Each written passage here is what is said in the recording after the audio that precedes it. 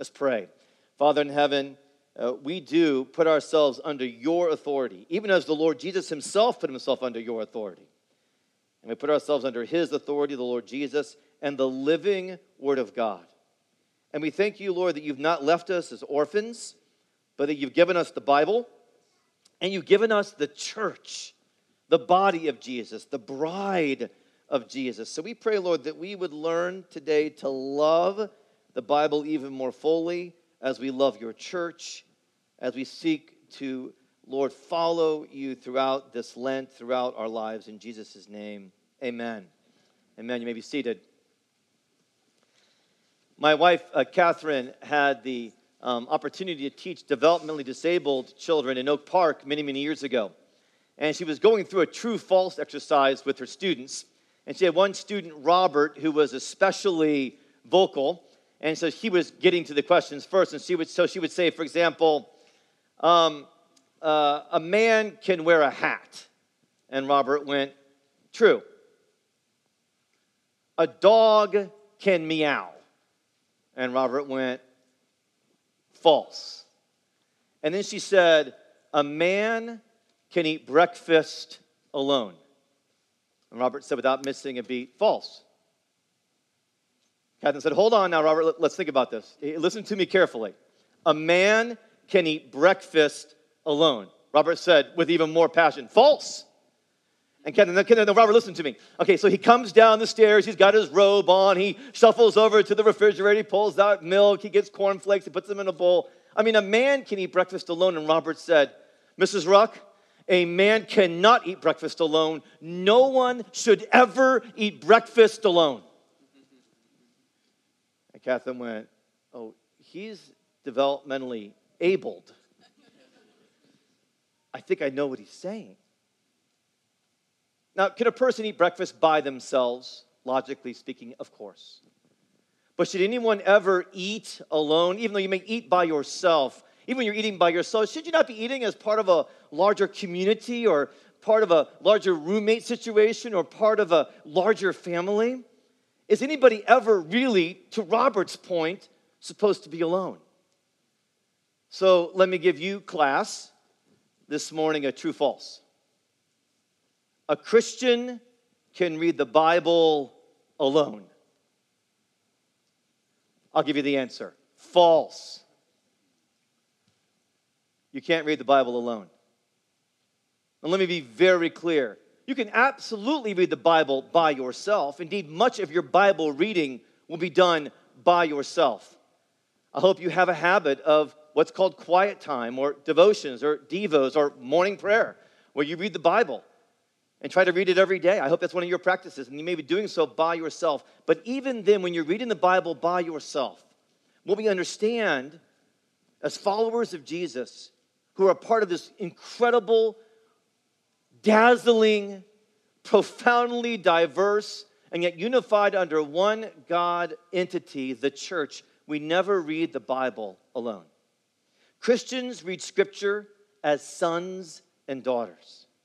I want you to think about Scripture in a relational and familial way. We read Scripture as sons and daughters, and here are my 2 points this morning. Sons and daughters of our Father in heaven, and sons and daughters of our spiritual grandparents. I don't expect you to understand that immediately. I'll explain it. Sons and daughters of our Father in heaven, and sons and daughters of our spiritual grandparents who have gone before us. All right, if you have a Bible, go to Ephesians chapter 2. If you have your bulletin, go there to Ephesians chapter 2. That's the passage we're going to work out of this morning. And we're going to work. So I hope you had a vente. I hope you had your second. I hope you didn't give up coffee for Lent. And if you did, you can still have it on Sunday, right? Did Father Aaron tell you that Sunday is a feast day, or did he kind of keep that from you? All right? So we are going to do some work, okay? So I need you to lean in and engage, because we're going to work hard and do some Bible work this morning. The book of Ephesians is a book about many things, and it's definitely what one would call a church book. So I'm assuming some of you read Ephesians 100 times, and I'm assuming some of you have never read Ephesians. That's my assumption. So just to get into it, it's a church book, and it's a closeness book.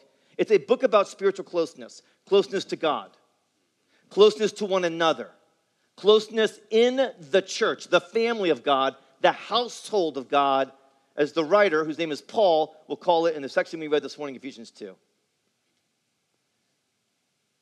This is the first Sunday of Lent.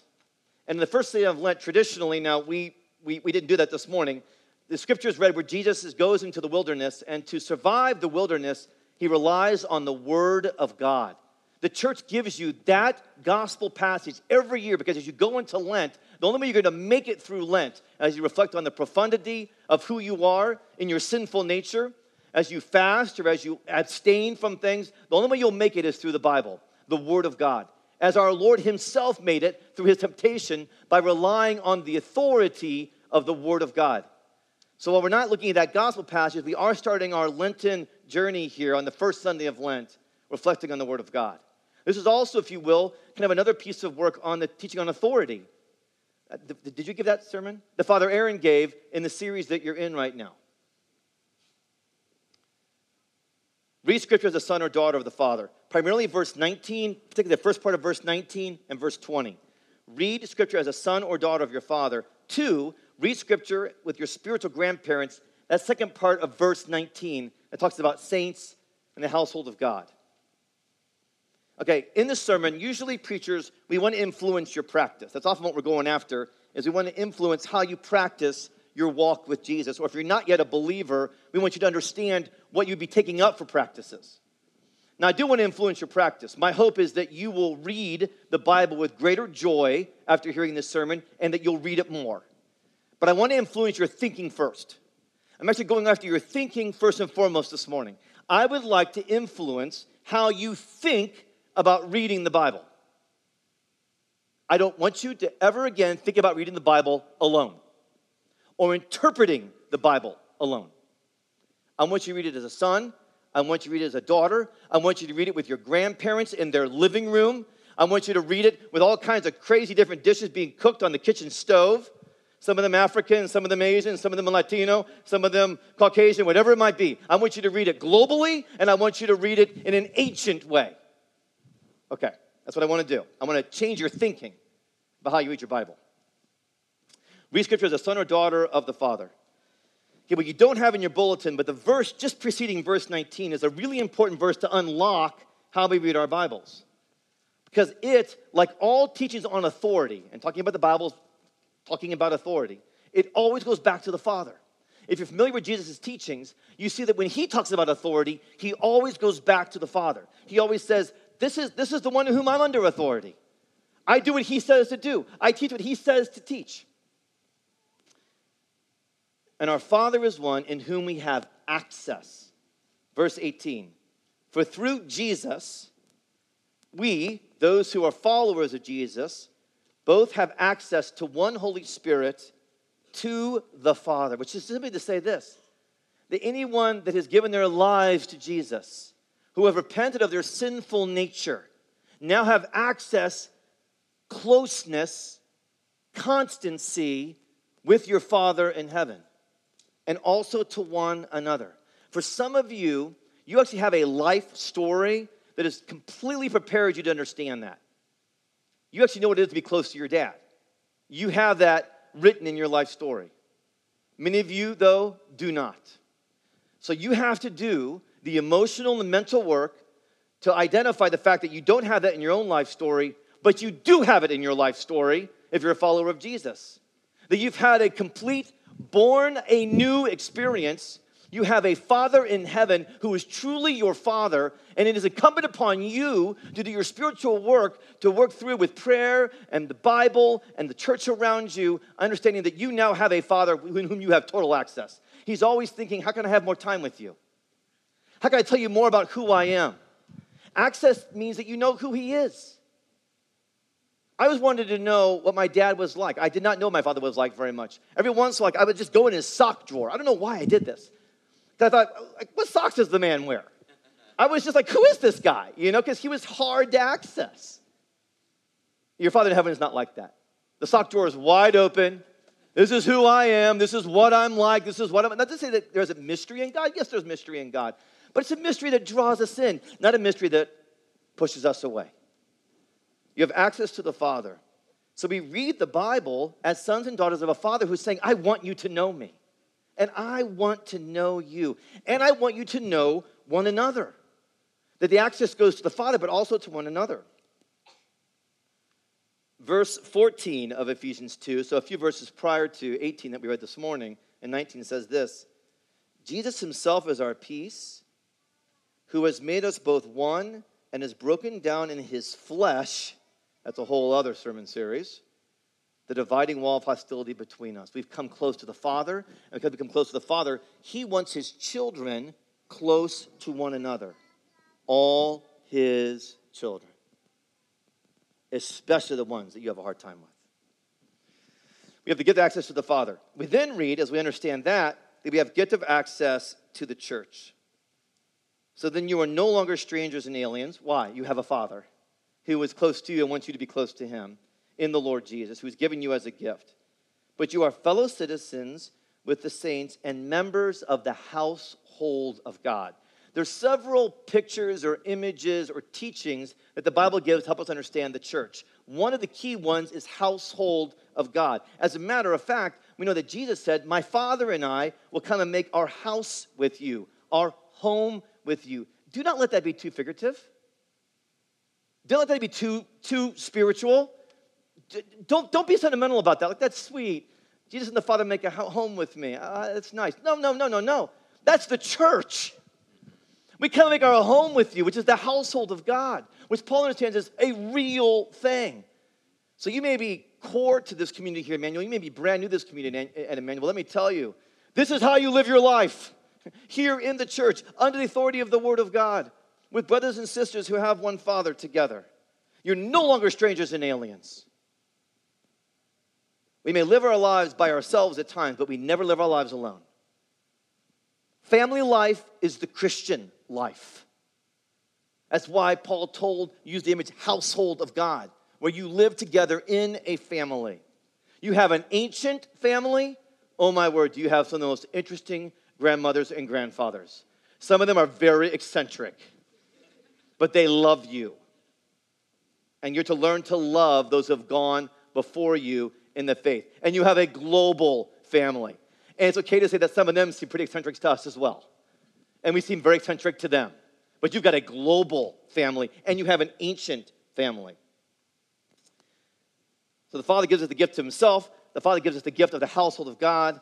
And the Father gives us the gift of the Scriptures. Now, that may not jump off the page. Let me work on this with me, okay? Look at 20 with me. So this household of God is built on the foundation. Okay, so we're getting a picture. Paul's painting a picture like a good teacher. We have a house, right? And now we've got a foundation to the house. Apostles and prophets.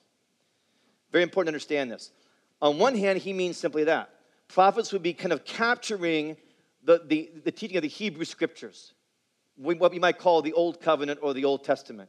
Those are the prophets, and it's sort of broadly used for that whole thing.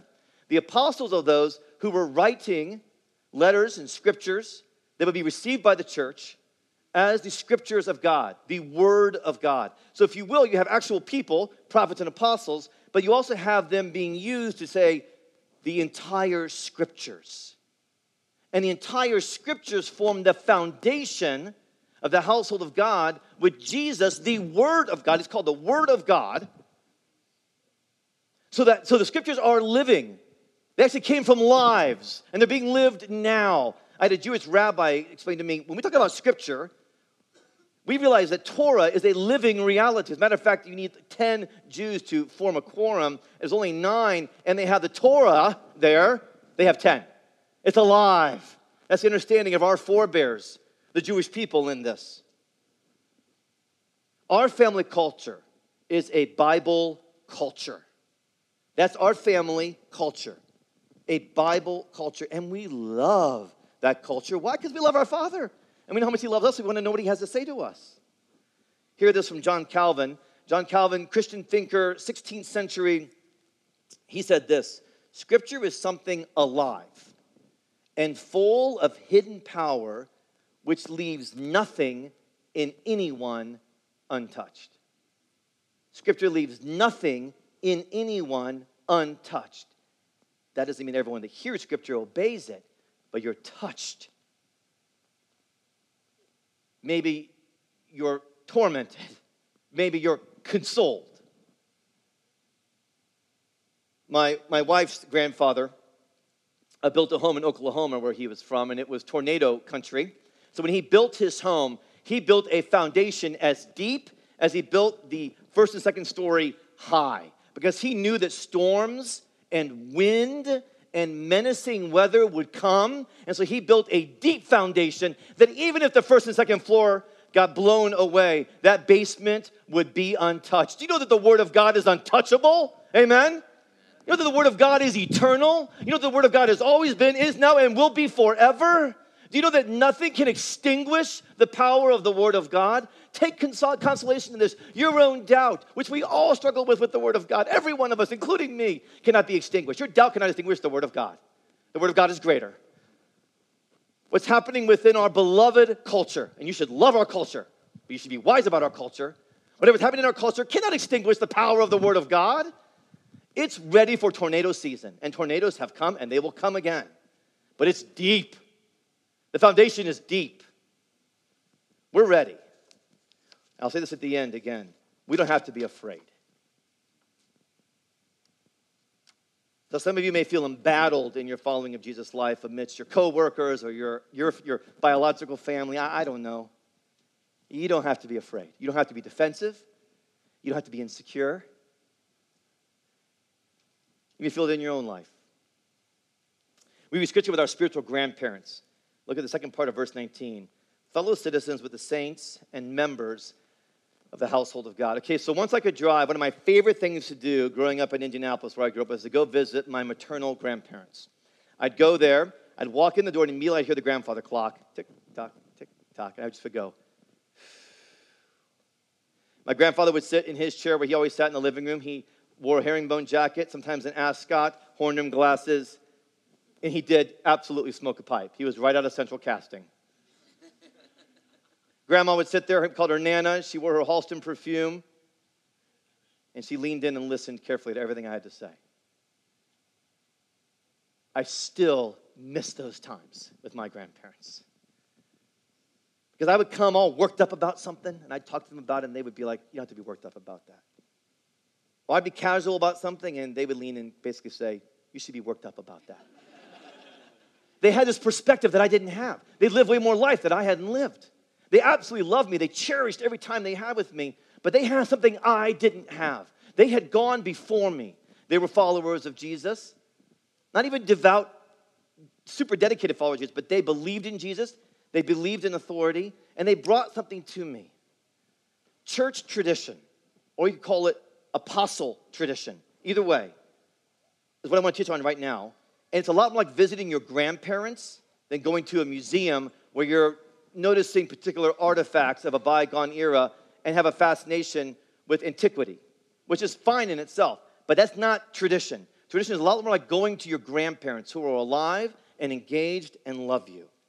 Hear this from Christian thinker of 20th century, C.S. Lewis. He wrote this: most of all, he says, perhaps we need intimate knowledge of the past. Not that the past has any magic about it, but because we cannot study the future. Now, Lewis is probably a genius, and that's a pretty amazing insight, even though it's pretty simple. We don't know what's going to happen tomorrow.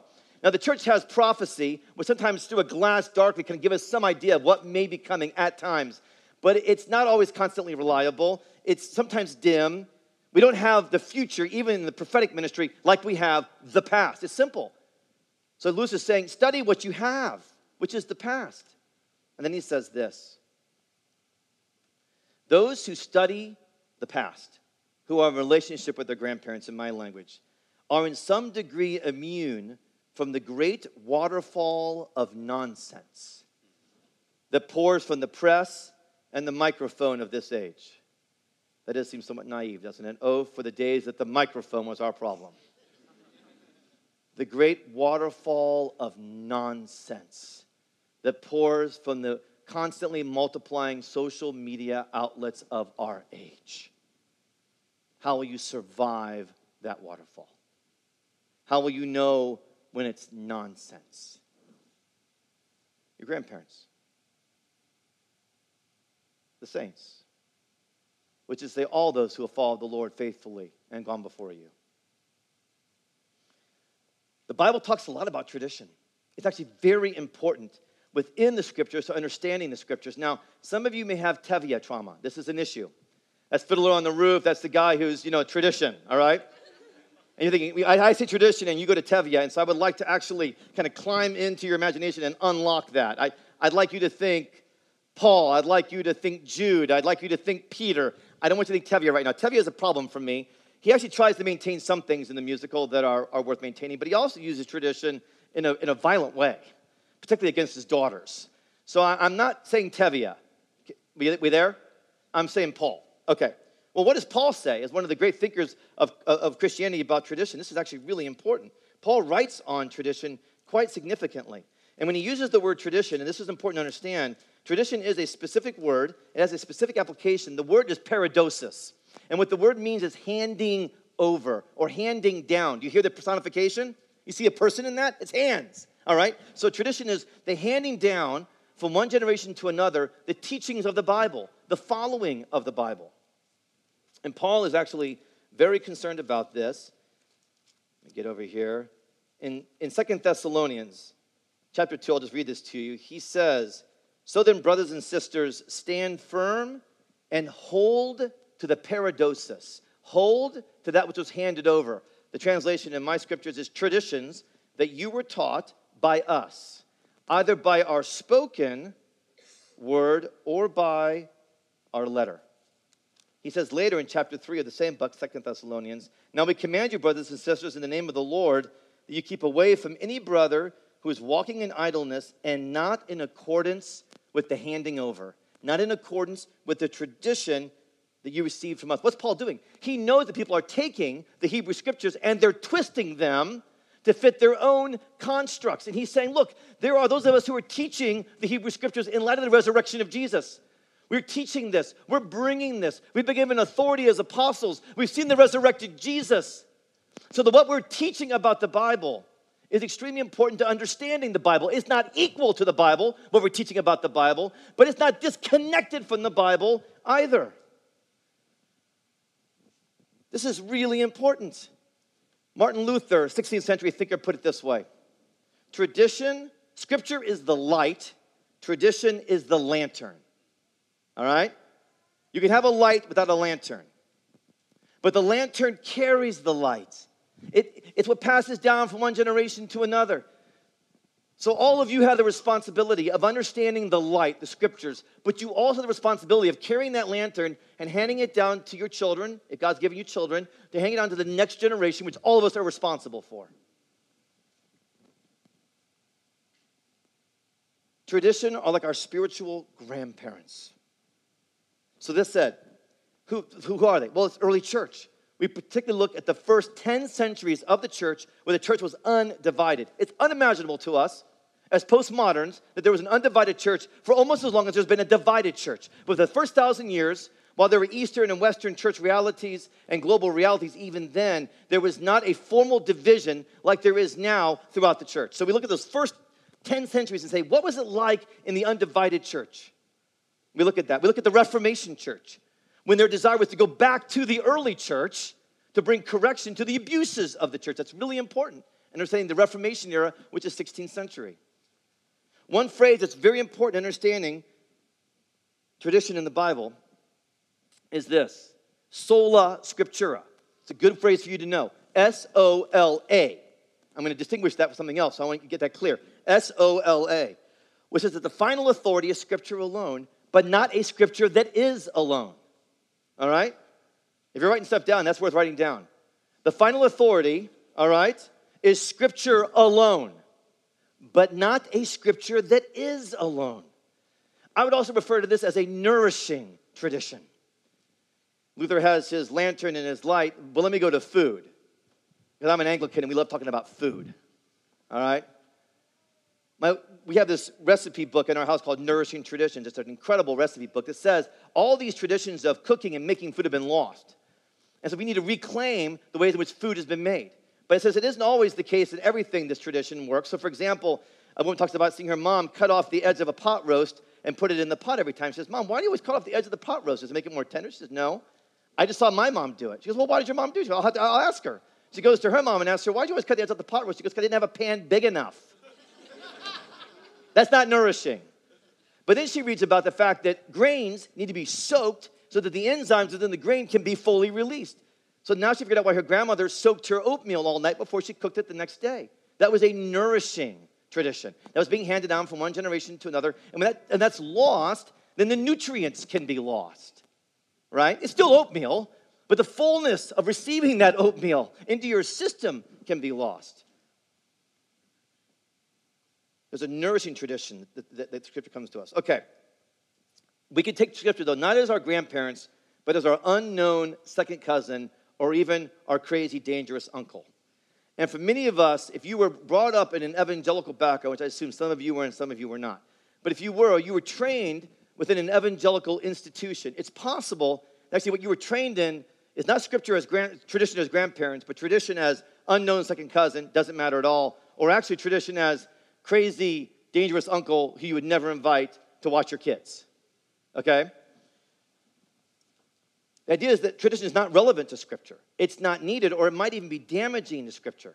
In this thinking, the second cousin understanding of tradition, the individual interpretation is always exalted, always valued over a corporate reading. It becomes highly individualistic very, very quickly. Now, let me be clear. The intentions behind this tradition are very strong. The intentions are to make the Bible important and to take Scripture seriously. That's how this tradition started. This tradition is not sola, but solo scriptura. S-O-L-O. It comes out of another 16th century movement called the Radical Reformation, whereby the reader of Scripture, the individual, is given stunning authority. More authority than the church had ever given to an individual to understand Scripture by themselves. It's also a very strong current in contemporary evangelicalism, which again, some of you track with and some of you don't, and it's okay. But Peter himself, in 2 Peter, is very concerned. He says we never want to interpret that which is being given, 2 Peter chapter 1, I won't quote it right now, on our own. It takes Scripture seriously, but it does not take Scripture's teaching on the church seriously. Household of God, foundation, apostles and prophets, Jesus, chief cornerstone, nor does it take our sinful nature seriously, because as Father Aaron read already this morning, we can deceive ourselves. And the truth is not in us. The truth is in the Scriptures, the foundation, and then the truth can be found among our grandparents as we listen to them collectively. So who is tradition? Who is, not what is tradition, now who is tradition? First of all, let me say this. Scripture is understandable. It's understandable. Don't you ever let somebody tell you that you have to have a particular degree in Scripture to understand and obey and read the Scriptures.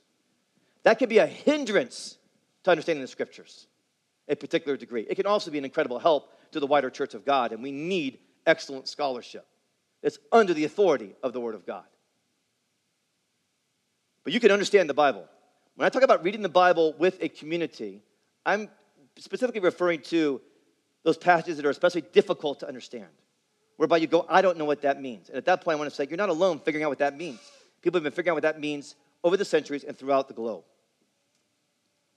Well, who is tradition?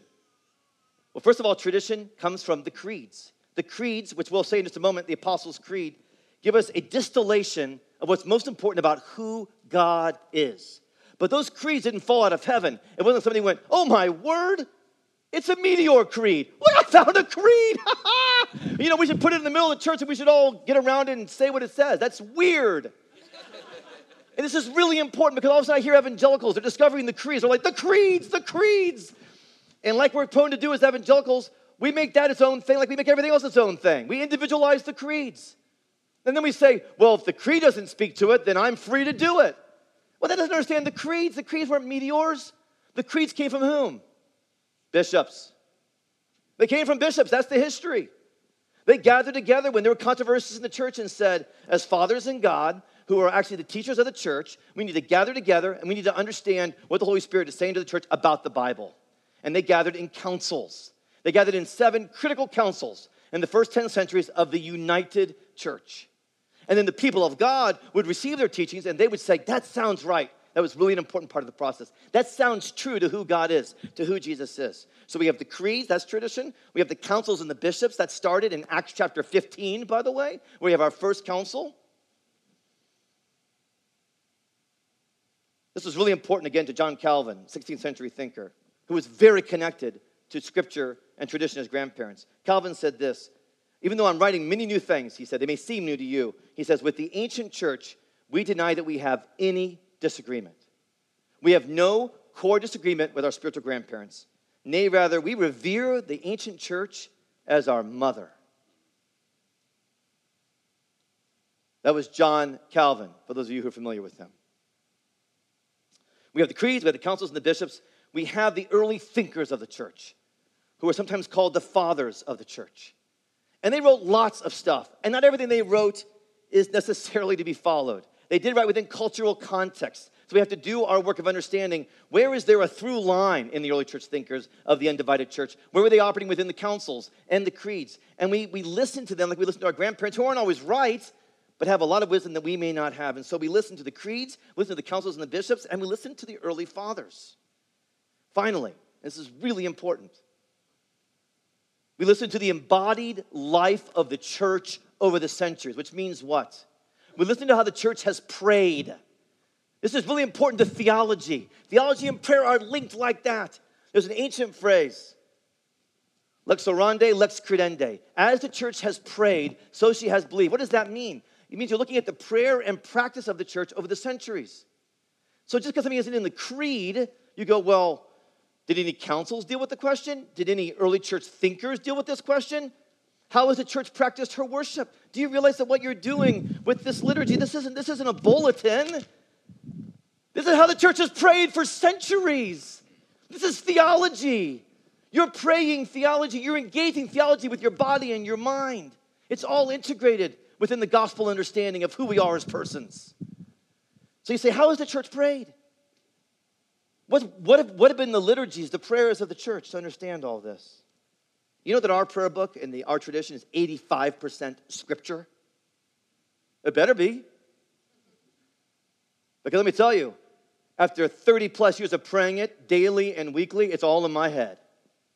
And it's also right here. It better be, because my kids have been raised in it now, can speak it like that. Right? Because they've heard it over and over again. We didn't say they memorized this, although it's great to memorize things. Okay.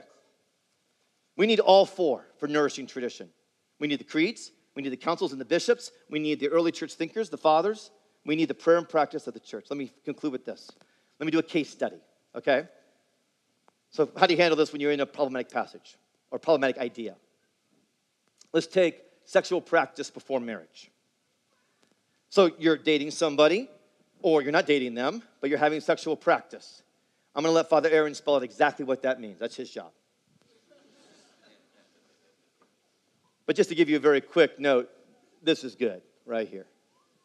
All right. Listen to your grandparent right now.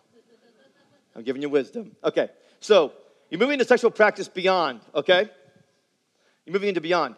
And you go, well, I know there's teachings about marriage and the intimate union of male and female in marriage, Ephesians chapter 5, and I know there's a call to be careful how you bond with somebody else with your body, 1 Corinthians chapter 6, but you know, I read some scholars, and like they had PhDs from Princeton, and they're saying that was ancient Near Eastern practice, and that maybe we need to rethink this stuff, and they're really smart, smarter than I am, and so I mean, maybe the Bible isn't reliable on this matter, and golly, would I love the Bible not to be reliable on this matter. And you go, but you know what, now I'm an Anglican, so I'm going to go read the Creed, so I'm going to read the Apostles' Creed, and you read through the Apostles' Creed on Sunday, you go, wow, it didn't mention premarital sex. This is awesome. But in the Creed, it says that you believe in the church. Apostles' Creed, Nicene Creed makes it even more specific. I believe in the church. It's the fourth belief used in Nicene Creed.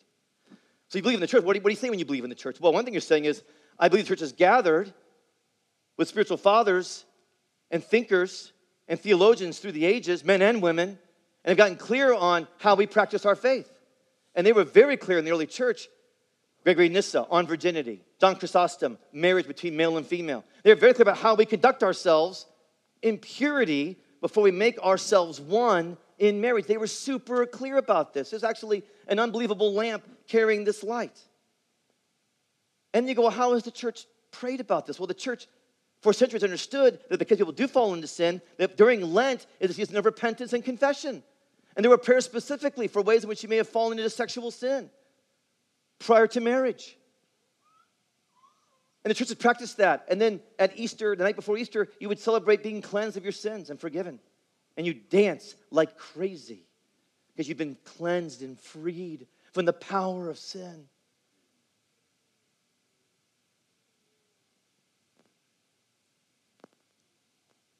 When you read your Bible tonight or tomorrow morning, I want you to read it like you're in your grandparents' living room, or use my grandparents' living room if that helps. I want you to read it with your global brothers and sisters, making all kinds of different things in the house and talking in different languages and with different cultural costumes and customs and clothes. I want you to read it realizing that you never read the Bible alone, but you read it with global brothers and sisters and ancient grandparents who will give you a lantern to carry the light of the inextinguishable Word of God. We don't need to be afraid. We don't need to be insecure. We don't need to be defensive. No, we can walk in joy. Like I walked out of my grandparents' living room every time I visited them. In the name of the Father, and the Son, and the Holy Spirit, amen.